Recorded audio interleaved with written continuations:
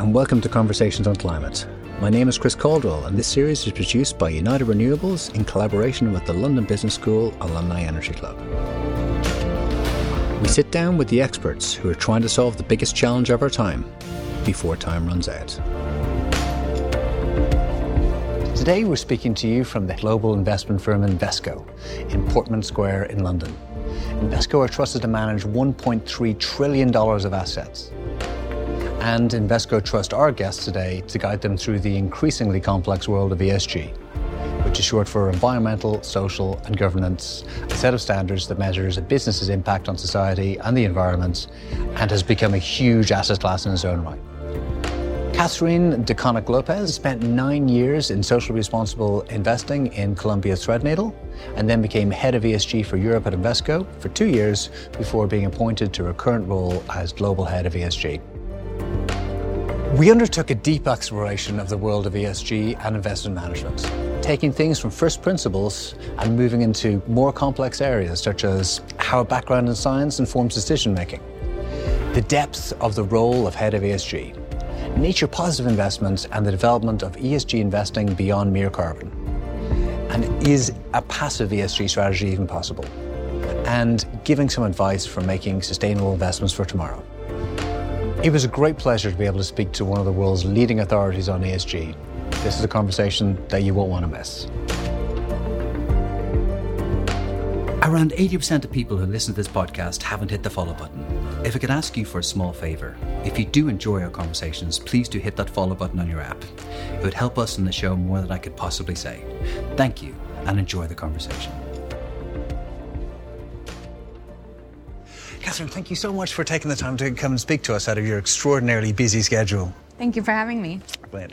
Well, can we just go dive right in? ESG is a subject that means a lot of things to a lot of people. And I know any explanation of what ESG could take up the entire length of this podcast. But what does ESG mean to you?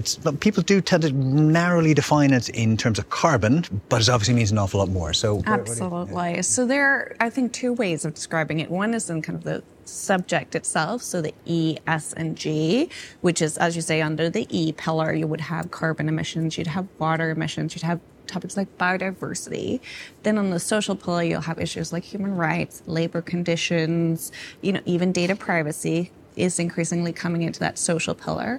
And then on governance, you have things like the structure of the boards, remuneration issues, audit concerns, etc. So that's, at a very high level, how you broadly define the topic areas. But then what has happened in the industry is that ESG has then also been defined in terms of investment approaches. And so you have a whole spectrum of investment approaches from what you call ESG investments process integration versus ESG product. And those two are different things. And then within that, you have then the functional areas as well, the E, S, and G. So the whole landscape becomes really complex as a result of these different issues. In each of those aspects you're talking about, there's different subsets and subsets as you go down, like your managed funds, your passive funds, and all of them with ESG banners, and everybody trying to stick an ESG label on what they're trying to do. And yeah, absolutely. The world does get extremely complex, which is why it's wonderful to get the chance to speak to you about this all. But before we get into the weeds on that, could you talk a little bit about yourself? Sure. Yeah. So your background is you had 2 degrees in science before you came to this field, and then you went kind of pretty much directly into investment management afterwards. What kind of brought you to ESG before it was a theme, before it was cool? I was always interested in linking sustainability and business. And so I studied sustainability because back when I started university around 20 years ago, there wasn't the option to study the combined, efforts, which there is now, which is fantastic. And so you now have this growing pool of candidates that are actually able to study these kind of interesting subjects together. But I wasn't able to do that. So I went the scientific route and always thought I'll do business later, which is what I did. I then did after my 2 science degrees, my executive MBA at London Business School. And so I was brought into, from the science field into financial services from actually my master's thesis in particular, which was in climate science and the IFC doing an investment actually in Nepal, a hydropower plant. And so I was looking at, sustainability of that kind of investment under different scenarios of climate change. That was my thesis. And so because of that, I got interested in, the finance world actually has a really big role to play in these kind of sustainability themes and actually making, the world more sustainable. And so we had a guest lecturer come and talk at my master's, and that person at the time, Columbia Threadneedle, had an opening, and so I went straight from my master's into that, and it was all very, opportunistic. It was the only job I applied to and got it, and that was how I ended in finance. That's wonderful. Yeah, that's wonderful. And so, what kind of skills from the world of science do you find is useful in your current day-to-day in the investment house? Well, honestly, I use it every day. And that is, not everybody can say that about their jobs today, but I do use my scientific background every day. Things like even this climate change modeling, back then, as you said, wasn't modern. Now it's actually regulated, something all financial services houses have to do. And, having had that background and having that understanding is just, I think, absolutely essential to understanding some of the pros and cons of some of the models we use, some of the challenges, some of the assumptions you have to make, and then, some of the outcomes of that. And being able to challenge that is really important. Yeah, absolutely. Yeah, you are one of only two scientists we've interviewed so far. It's fantastic to get your take on it. Kind of scientific method in looking at problems is quite different to methods that would come from other realms of academia, of economics or game theory or anything like that. How do you kind of balance off your scientific training and your training from the MBA? How do they kind of complement each other in your own thought processes? Well, ESG is exactly how those two skill sets have to come together, because actually the ESG role, regardless of your subject matter, if it's in the E, S, or J, if you're a specialist in the E, as I was, but then you link the business side, which is the product, the systems thinking, the stakeholder thinking, that you get from the MBA, you link those two, really those are the skill sets you need in an ESG role, because you have to be a subject matter expert, but you have to understand as well the applications in a business context and the sensitivities and the challenges and how you build business plans and so on. And obviously in a global head of ESG role, as I am now, that is essential, actually. Fantastic. And which leads us very nicely to what is your day-to-day as head of, as global head of ESG for, enormous fund manager at Invesco? Yeah, well, the day-to-day, luckily, is very varied. So I don't think I have, a standard day. But I would say in terms of my team, and I get involved in all of the team activities actually at some level. Obviously, there's the strategy setting and the interfacing internally with various stakeholders. But then we have 4 key areas we focus on. So clients, so working with clients, meeting clients, talking to clients about what their needs are on ESG is a really big part of my day-to-day. The second component is research and engagement. So we engage at Invesco, not just in my team, but collectively with around 3,000 companies a year. And so we meet with a lot of companies, a lot of stakeholders, and talk about these issues with companies. And so I get involved in some of that as well. On the research side as well, we have our own research system, so ESG Intel. So again, I get involved with understanding that system, looking at new data sources, looking at new insights we can pull into that system, and covers around 15,000 securities. And then we also have voting. So as a shareholder, an equity shareholder, you get a vote in an annual general meeting, and you get a vote even in an active or a passive strategy. So at Invesco, actually, we vote in around 9,000 securities a year, which is a lot of companies where you actually say, yes, I will approve this chairman, or yes, I will approve this audit accounts, or yes, I'll approve this climate change resolution. And I oversee that process, and we in the ESG team set the global proxy policy in partnership with our investment teams. And then the final component I spend my day-to-day on is data and analytics. So in the ESG world, you're constantly looking at new data sets, new ways of analyzing companies, because actually that's what you're doing in an ESG role. You're analyzing companies, but not just from its P&L or its cash flows or its balance sheet. You're analyzing using its stakeholder management, its environmental emissions, or the way it governs itself. And so to do that, you need new data sources. And so we have a whole pillar, and actually right now have over 50 different data sources that we use for ESG. So my day-to-day is very varied, it's very broad, and all of that is in a global context as well. So in Asia, Europe, and the US. Wow, that's mind-blowing. Where do you start with all of that? Like, there's so many areas, so many ways you could be digging into any of that.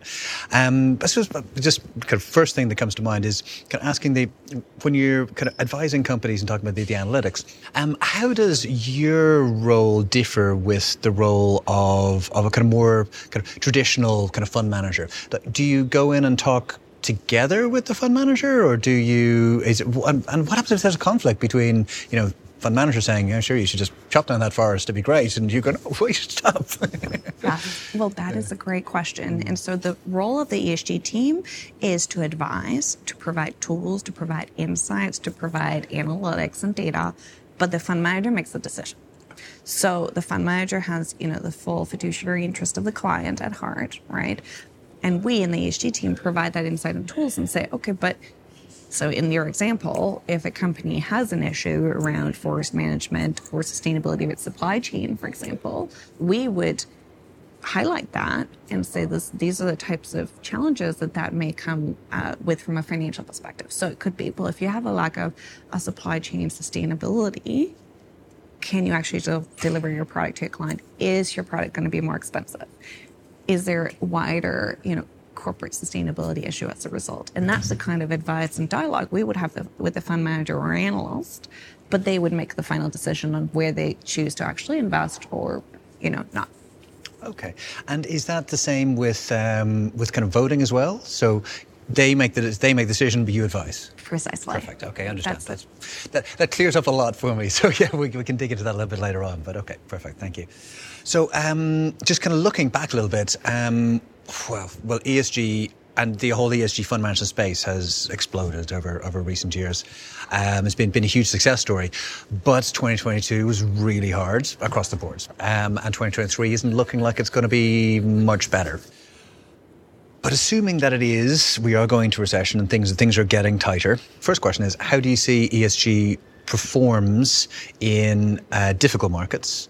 And do you see a risk that companies, as they feel under more pressure, might just take this as, well, marketing budget, cut that, ESG, we can cut that a bit too, and or has ESG been kind of bought into the DNA of businesses over recent years? I think there is definitely a difference between a company's strategy and its responsibility to its bottom line, but also its stakeholders and its employees and the environment in which it operates, and how a company manages that through a recession.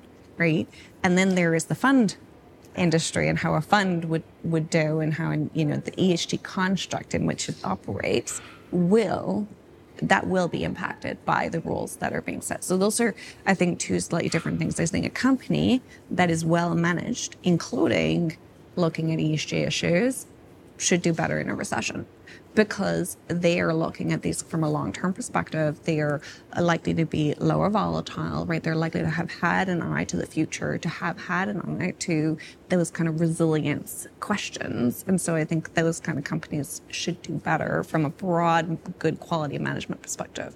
Now, in a fund construct, you're subject to a very broad range of options, right? And as we were alluding to earlier, there's kind of the process integration where you're really looking for, ESG issues, but you may choose to buy a company that perhaps, have challenges, but if the price is low and it's incorporated in the price, those challenges are incorporated in the price, and you think actually that company's working on those challenges and improving, actually, that might be your best investment from if your client really only has financial return as its objective, right? Mm-hmm. where you're then moving into other ESG options where you have screens, right? You're saying, actually, my clients don't want to invest in tobacco, or they don't want to invest in thermal coal, for example. You are then bound by those kind of exclusions. And so even a tobacco company that is perhaps managing its way forward in this kind of regulated world and developing new solutions, etc., you can't invest in them regardless, right? So in a fund construct, you are bound by those kind of restrictions. So that's great. Then you move into kind of more, I would say, stronger ESG focused options like responsible funds or sustainable funds or even impact funds. And there you're likely to see even tighter restrictions and controls. And they could be about carbon optimization. They could be about saying, I only want to invest in companies that score really highly on all ESG metrics. So really the best in class companies. And you move into, different variations. And to your earlier point, there are thousands and thousands of different types of products out there and, different constructs of those variations. And so performance and how you will do in those in a 2022, in a 2023 environment really depends on where you fall on that spectrum, right? And where you are thinking about ESG and what matters to you as a client. What I will say, just generally in a recessionary environment, the broad themes that are, that investors tend to seek are quality, low volatility, and income. Right. And so, if particularly the quality and the low volatility points are really strongly correlated with an ESG type lens, right? So the better, bigger companies that are more able to manage their ESG footprint, they are likely to be lower volatility. They're likely to have an income stream, right? And so, that would be where you would be looking towards, I think, a more safe environment. And that is what we've seen in 2022, the sort of very exclusionary focused, very kind of thematic, say on renewables, just haven't done that well, right? If you are really restricted in a very thematic environment and in an environment where you're looking for safety, those kind of higher risk assets won't do that well. But, I think in a broader allocation perspective as a client, as an individual investor, you would just want to understand those trade-offs and look to the longer term, right? You're not investing for 1 year. You're not investing for 2 years. You're typically investing with, a 10, 20-year horizon. And I think as long as you have kind of a mix, right? A mix of options in a portfolio construct, you can weather the storm. Yeah. No, very well put. And it also kind of really brings out the theme that it's really hard for an investor to look, because as you described, it's a very broad world, and there are thousands of options out there, and options of varying quality. There's been people who's just been trying to stick, because it's been so successful, but not stick ESG badges on things that really shouldn't, and how as an investor should I be looking at, what should I look for if I want to kind of put my money into a fund? And, obviously, you don't be talking about your own firm, but just in general terms. Well, I think it starts with you, right? What are your investment values? What are your values? Full stop, right? What do you actually care about? Oh, sorry, no, I know what I care about. I know what I want to support, but I know that in the world out there are some people who are more genuine about ESG than others. I have a certain level of knowledge in this stuff, but a lot of people who would be looking at it wouldn't. So they wouldn't be. So they wouldn't be kind of making the judgments on whether being underweight in a oil major is actually an ESG play or not, which a lot of ESG funds do have oil majors in there, but it is less than the market, so therefore it's ESG compliant. Well, that to me, is not. But I understand that, and I can make that decision myself in the world. I go back to exactly your point. You as an individual, you will have a different view of what ESG and what your values are to someone else, right? Someone else may say, well, I think it's okay to invest in oil and gas, but I just generally want them to treat their employees right. I want companies to treat their employees right. So actually, that's what I care about. And so it's really important, I think, that actually whoever is investing is clear about what they actually want to try and invest in. That's the first point, because unless that's clear, then the options that are on may or may not match, right? Because actually you have, in that construct of screen, responsible, sustainable, or impact, to your point, there'll be different constructs even within that. And there may be some that completely exclude fossil fuels, but there may be some, to your point, that don't, right? And so you, as an individual, need to be clear about what you actually believe credible is and what meets your values, right? And that is really important. And I think that's what's been missed in all of this, is actually that ESG label may be appropriate because there is an ESG construct, but it may not meet the values of what you think is ESG, and therefore, or a pressure group thinks is ESG, and therefore funds have been called out for greenwashing. But if they're doing what it says they're doing, but it just doesn't match your values, then that's more about a mismatch of option with investor values as opposed to actual it not doing what it says on the tin. Do you see? So I think that has been one of the key issues in the market, and that's been, I think, one of the big issues that regulators have had as well. And that's why transparency is super important, right? It's very important that individual investors can see, oh, it excludes these 3 things. Oh, but it still includes oil and gas. Oh, right, then it's not for me. Right? That's what's super important here is transparency. Everybody looks at ESG will have kind of certain lenses, but those particular lenses will vary by your own cultural background, by your own geography, by where you come from, what you believe. What we believe in London will be quite different. What you believe in Dubai will be quite different in New York and Hong Kong. But as a global investment fund, like, you're trying to have ESG policies that are for the globe. How on earth do you manage that? Yeah. What we do is we're really investment-led on the financial material integration. And that's where I was talking about, we provide the advice, we do have a global ESG standard, but it's in the context of what we believe is financial material, right? So the ESG rating is with that kind of link to the bottom line lens on it. And that's what our investment teams use, and that's what we call ESG process integration.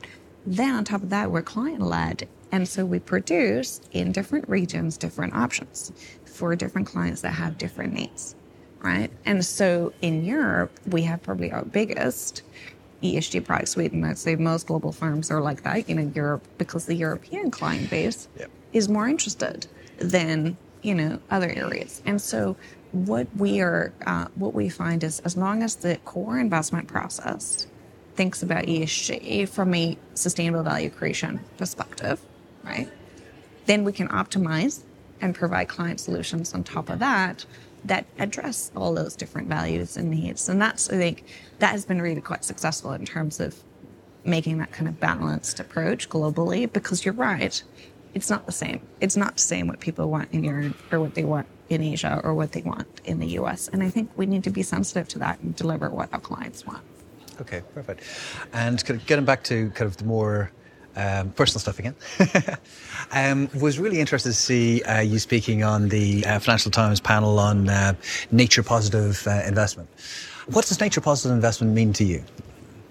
Well, nature positive as a concept was actually coined by the World Business Council for Sustainable Development as a topic. It's similar to net zero from a climate perspective, but nature positive means that you would have a positive nature result by 2030, and you would actually have no net destruction by 2050. So it's, that is what it means. Now, what is interesting is that concept didn't actually make it into COP15. And it didn't because it was quite targeted, right? Quite short timelines, 2030. And while COP15, which is the big biodiversity conference that happened in Montreal in December, was really quite, I think, successful. Otherwise known as the successful COP of last year. Exactly. I think it was successful in that it was setting out some broad vision, so some broad goals to 2050, which were around financing, were around protecting the ecosystem, and actually, I think importantly, halting destruction of ecosystems, which is, probably the single biggest issue we have to face right now. But then it also sets some more specific targets to 2030.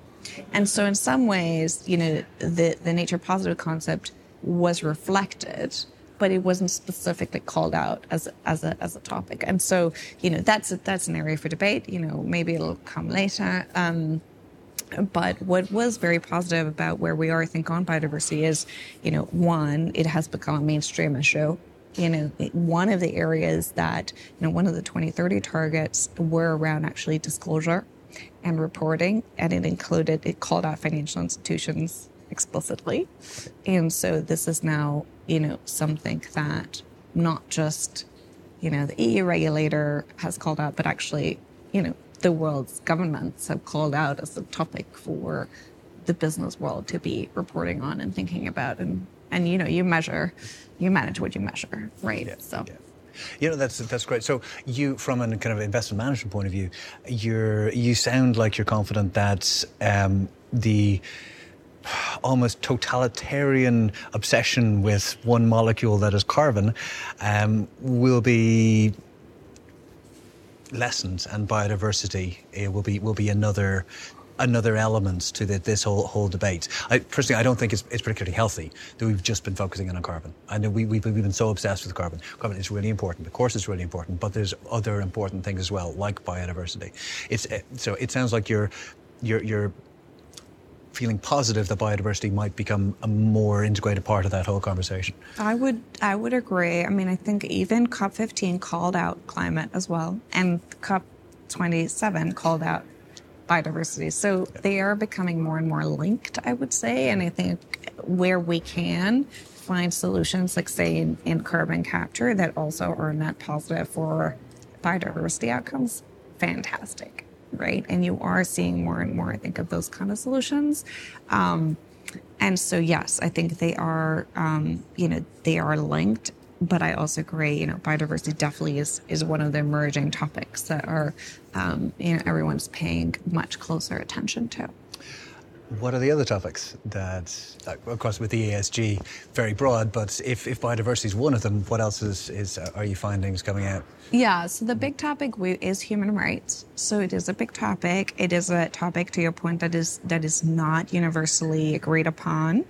And what we're trying to do right now, and what we've actually done in our research framework, so in our proprietary rating system, we have included some new data to start scoring companies on human rights. But even just on social issues more broadly, the World Benchmarking Alliance that has scored around 1,000 global companies on a 20-point framework, and the average score on social disclosure and management was 5. So we have a huge, very long way to go in terms of where we are on the social topic within, I think both from a disclosure standpoint, but also actually from a management standpoint in companies globally. Yeah. I guess it's relatively easier to be calculating your carbon footprint. Like that's binary. Like, as long as you can see where your carbon's being emitted from, you can count it. It's much more in the eye of the beholder of the more human rights type issues. So, how do you assess? How do you manage? How do you put a number on a rating on somebody's position in relation to a less scientifically tangible right? Yeah, well, and we use third parties, and so we brought in a new score called the Children's Rights Benchmark, and it's actually so we haven't done it for every sector because we have a materiality-led approach, and so for certain sectors we believe these issues are more material than others, but we brought it in. They score around 3,000 companies globally, and they score them around policies and management on. Really it's a lens of children's rights, but it's broad, it's really human rights issues. And so we brought that in as a topic into our rating system as one data, really as a flag. So the way it's really just to say, is there something we need to dig into here? If they get a really poor score, that's our starting point. So it's really just starting to try and find the data sources from unique places, because it's not a readily available topic that we can just take from a from a third party, one of your big third party providers. it's really more of a niche topic. So we're trying to find those kind of data sets that we can bring into our system. And then we are using that more as a flag and a topic for discussion. I think it's a little too immature to have really hard lines on it right now, because I just think it's still a very evolving topic for companies and investors to think about. Back in my time in banking, what you'd normally do is each team would have, like, it'd have a lawyer, it'd have an accountant, it'd have someone who's an investment analyst, who's someone who thinks that way. Like the way that let's say, would the US equities team, would there be someone who's an ESG specialist on the team as well, or would they look for you as a kind of as basically as an external resource, or is there an internal person who then also talks to you? How does that work? So that varies actually from team to team. So at Invesco we have all asset classes. So we've got passive, active, fixed income, real estate, wider private markets. We really got all the asset classes, and so investments integration varies between those different asset classes, and also some of them have more product ranges in terms of ESG. And so some of our teams will have ESG experts sitting within them, some of them won't. But regardless of whether they do or not, the global ESG team really serves as a partner. We're part of the global investment function. So we are a very close partner to all the investment teams globally. But what we do expect our investors is to consider ESG. So they are themselves, we sort of, I think the global ESG team is a function to help people help themselves. So it's really a lot of training. We're a team of deep experts. My team has over 13 years average experience in ESG, deep expertise in ESG, certificates and backgrounds similar to myself, in climate or social issues. And so we are really the experts. But we expect everyone, and we're trying to train, provide expertise to get everyone up the learning curve on this topic. Okay. And has the team grown over? I'm sure it must have grown massively since you turned up, like over the last, 4 or 5 years. Absolutely. Yeah. Well, so we are now a team of 31 people, and it has grown substantially. Yes, it's more than doubled in size in the last 3 years. So on the kind of focusing in on the global part of your job title, where do you see the most exciting opportunities for kind of ESG investments in the world today, outside of the developed world? Like Europe's massively overweight and been overanalyzed, whatever else. Where do you see is the most exciting opportunities? Gosh, there's so many. I mean, I think the biggest thing, and I do want to get this in because I think it's so exciting for me as an ESG professional that's been in this space, but like you say, before it was fashionable. But I do want to get this topic in that, I think it's first they ignore you, then they fight you, and then you win, right? And I think we are winning, right? I genuinely believe we're winning. So I am so excited about how ESG is just becoming part of, the standard way of operating. And so that's what I'm most excited about, actually, that systemic change. But in terms of the specific product areas, I guess, impact investing, and where you are putting, a very tangible, very additional flow of capital, a measurable flow of capital is something I think, frankly, people are challenging. It's challenging. That is more right now. It's a very niche part of the market. It is largely private markets. And I think you are seeing more interest in how do you really make that even more tangible in, say, fixed income is probably the area where you have new structures, so bonds where you can ring fence assets in a different way to equities, but then there are new types like blockchain that allows you to break down an equity. So there are those types of innovations that I think if you can link that with impact, those kind of new financial structures with impact, that is super exciting. Something that, it'll probably take many years still, but it's definitely something that is being looked at. And so, that would be where I think there's some really exciting areas for development and innovation. So we're going back to one of the original themes that you talked about. A part of your global role is engagement. But again, you've got the issue of cultural differences and how you treat how different companies in different parts of the world might be more or less receptive.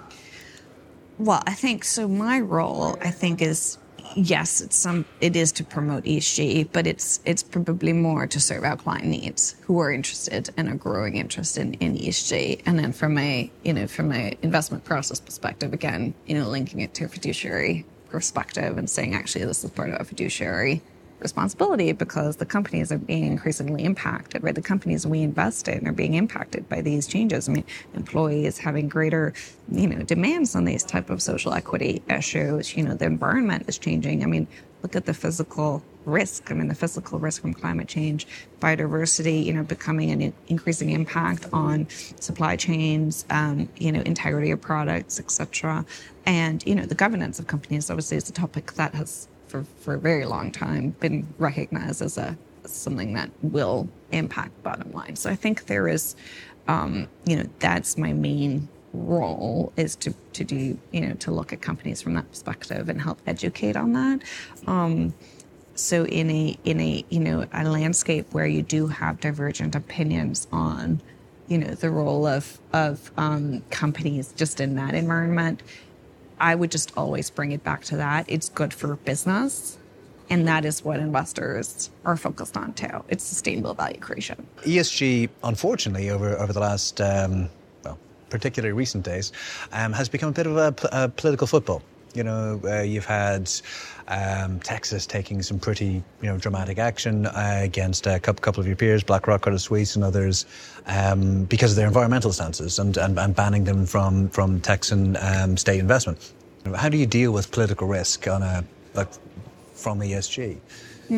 Well, I would go back to that same issue. I mean, we are investment-led and client-led. And so we are looking at what our investment teams think are important to their investment process. Now, financial material, ESG issues are important to the investment process. And so that's the investment team kind of belief. And that's how, obviously for the different investment teams, it may manifest itself slightly differently. And that's important, right? That it really is up to the investment teams to incorporate as they see fit for their client base and for, their fiduciary duty and maximizing, their objectives, right? Which is, for the most part, financial return. But then there is also, as I said, clients, right? And our role is to serve the clients. And it is a broad range of clients. So we may have clients that really care about ESG. We may have clients that don't. And that's, honestly, that's fine. I think that's the nature of the world. And so I think that's how we are tackling this political issue. It's really politics stays with the politicians, right? We're focusing on what our investors want and what our clients want.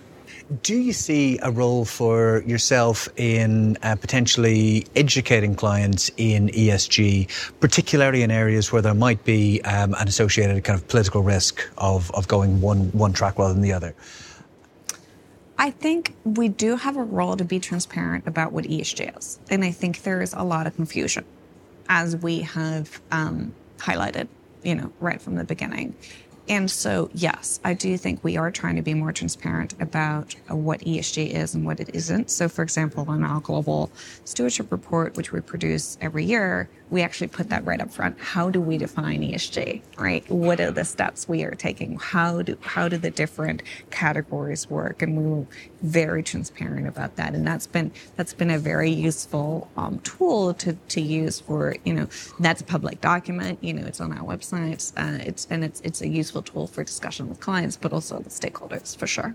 I see in kind of the ESG investment world in general, things that appear to be conflicts, where a particular fund management firm would, in one set of circumstances, vote one way, and in a very similar set of circumstances, vote in the opposite. I'm kind of thinking along the lines of Paris commitments, where kind of an oil major might have one set of kind of investors saying yes, you should be signing the Paris Agreement, and then the same firm on the other side of the coin, looking at a different firm, a different oil major, would vote the opposite way.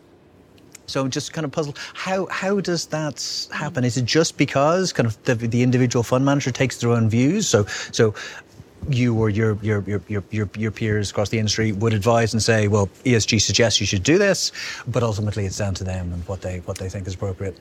So we have a global proxy voting policy, and so there are different approaches just in terms of the industry approach. There isn't actually one industry approach to proxy voting. It does differ between the different firms, but what is generally in place is a proxy voting policy. So in general, the industry, firms would have a public document that would say, this is the proxy voting policy, this is generally our principles of how we vote. And then in terms of how that then gets applied, it does differ a little bit. So at Invesco, we do allow different fund managers to vote differently depending on their, beliefs and how they feel that fits with their strategy. Other firms won't. They will vote one way. So those are two different, ways of thinking about it. I will say there is a big, movement, I think, in the market to allow actually clients more say, so clients and pension funds and so on. Actually, in the UK, even there's something called expression of wish, where again there's a sort of discussion about should an individual, should a pension fund have more say in how they actually vote on their fund. And so you have seen actually more industry players moving towards that kind of more optionality around having different votes, right? Which has always been our approach, in that we have allowed different funds to make different voting decisions based on what their needs are within a global policy construct. So we do have a global policy, general guidelines, but then individual fund manager makes a decision. So why that happens is a specific issue, like say a Paris Agreement type shareholder resolution, why you would vote in favor on one company and against in another company tends actually to be rather than fund specific, company specific. So probably these resolutions will be analyzed by an individual, by an analyst, and they will say, well, this company has already has a strategy, already has targets. We don't need to support that. But another company may not, right? And therefore you would be supporting that. So it really is quite company specific as to why you vote a certain way, even though the actual resolution in and of itself looks the same. Okay, no, that's very clear. Thank you. And one of the trickier subjects across the whole kind of ESG fund management industry for a decade really, has been the whole idea of divestment.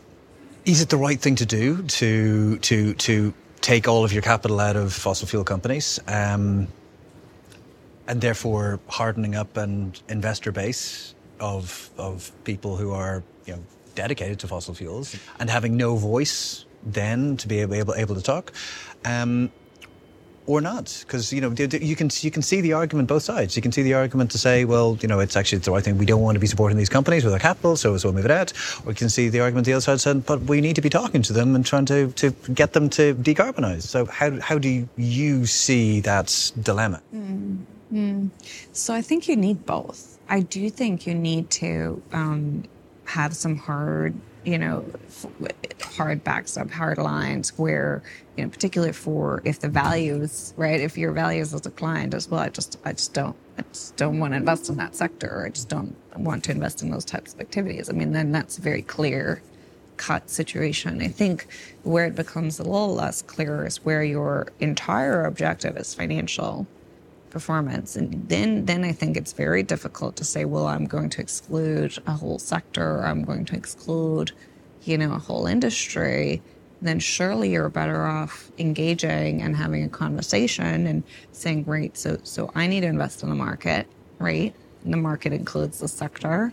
How can I actually improve, and how can I be helpful to that conversation, right? And all in the context of I think in an investment context, the fiduciary duty to maximize returns for the client that who is expecting that.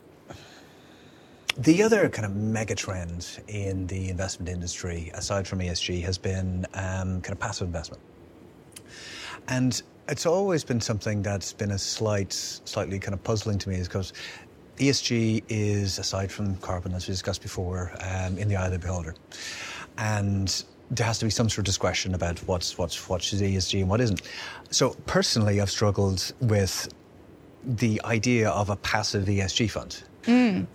Well, so if we start with what is passive investing, right? Because that's I think a passive versus active. So in passive, you're following an index, right? And so the way an ESG index works is you set rules. And so those rules will be based off different types of data, and they'll be based off different types of ESG philosophy.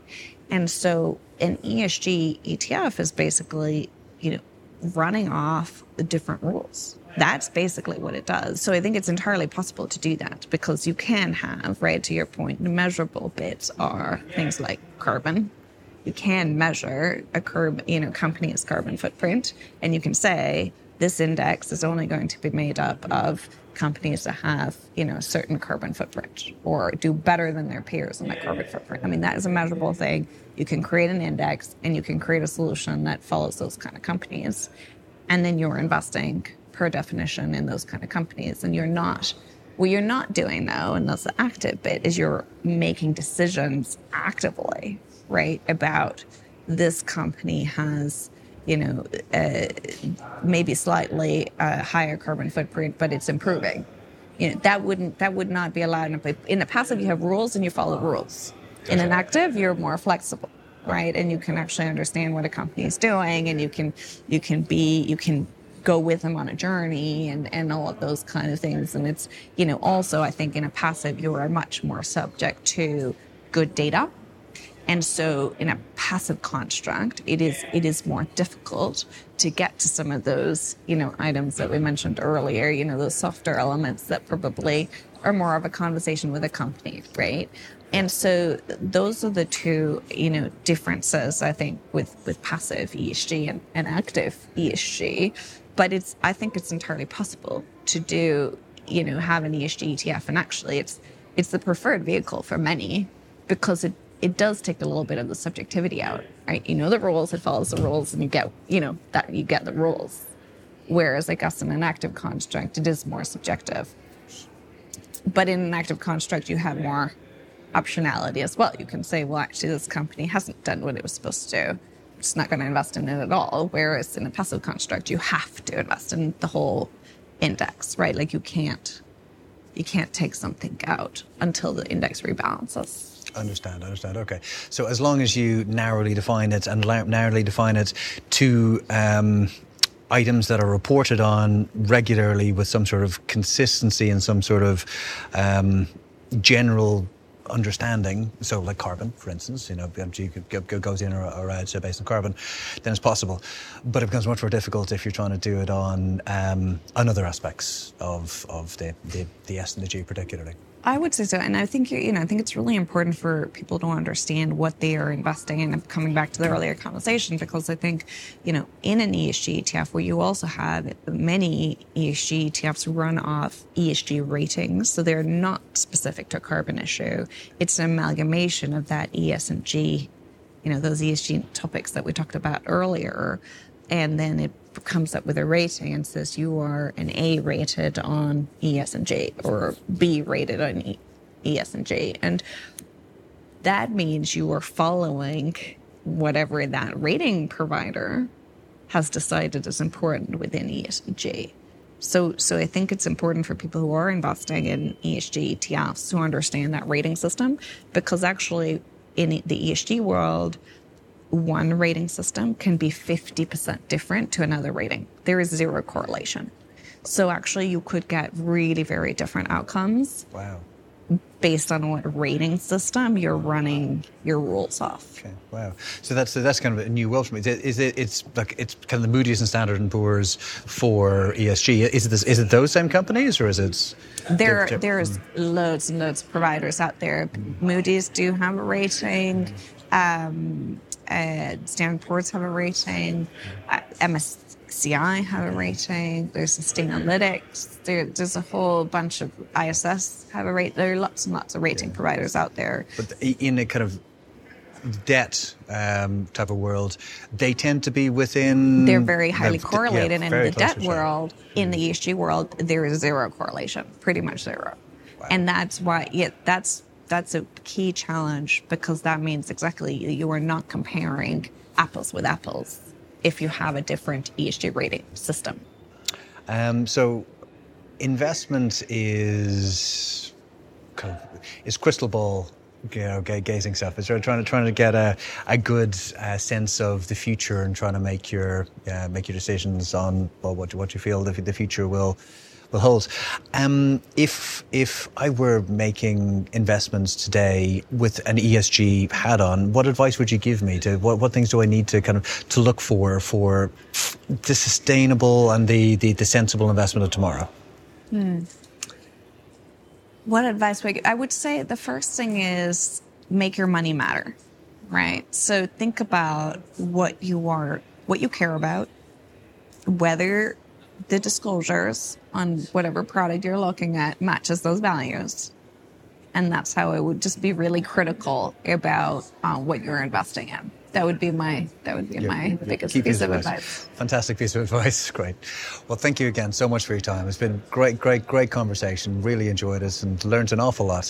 So thank you so much. Thank you very much. Appreciate it.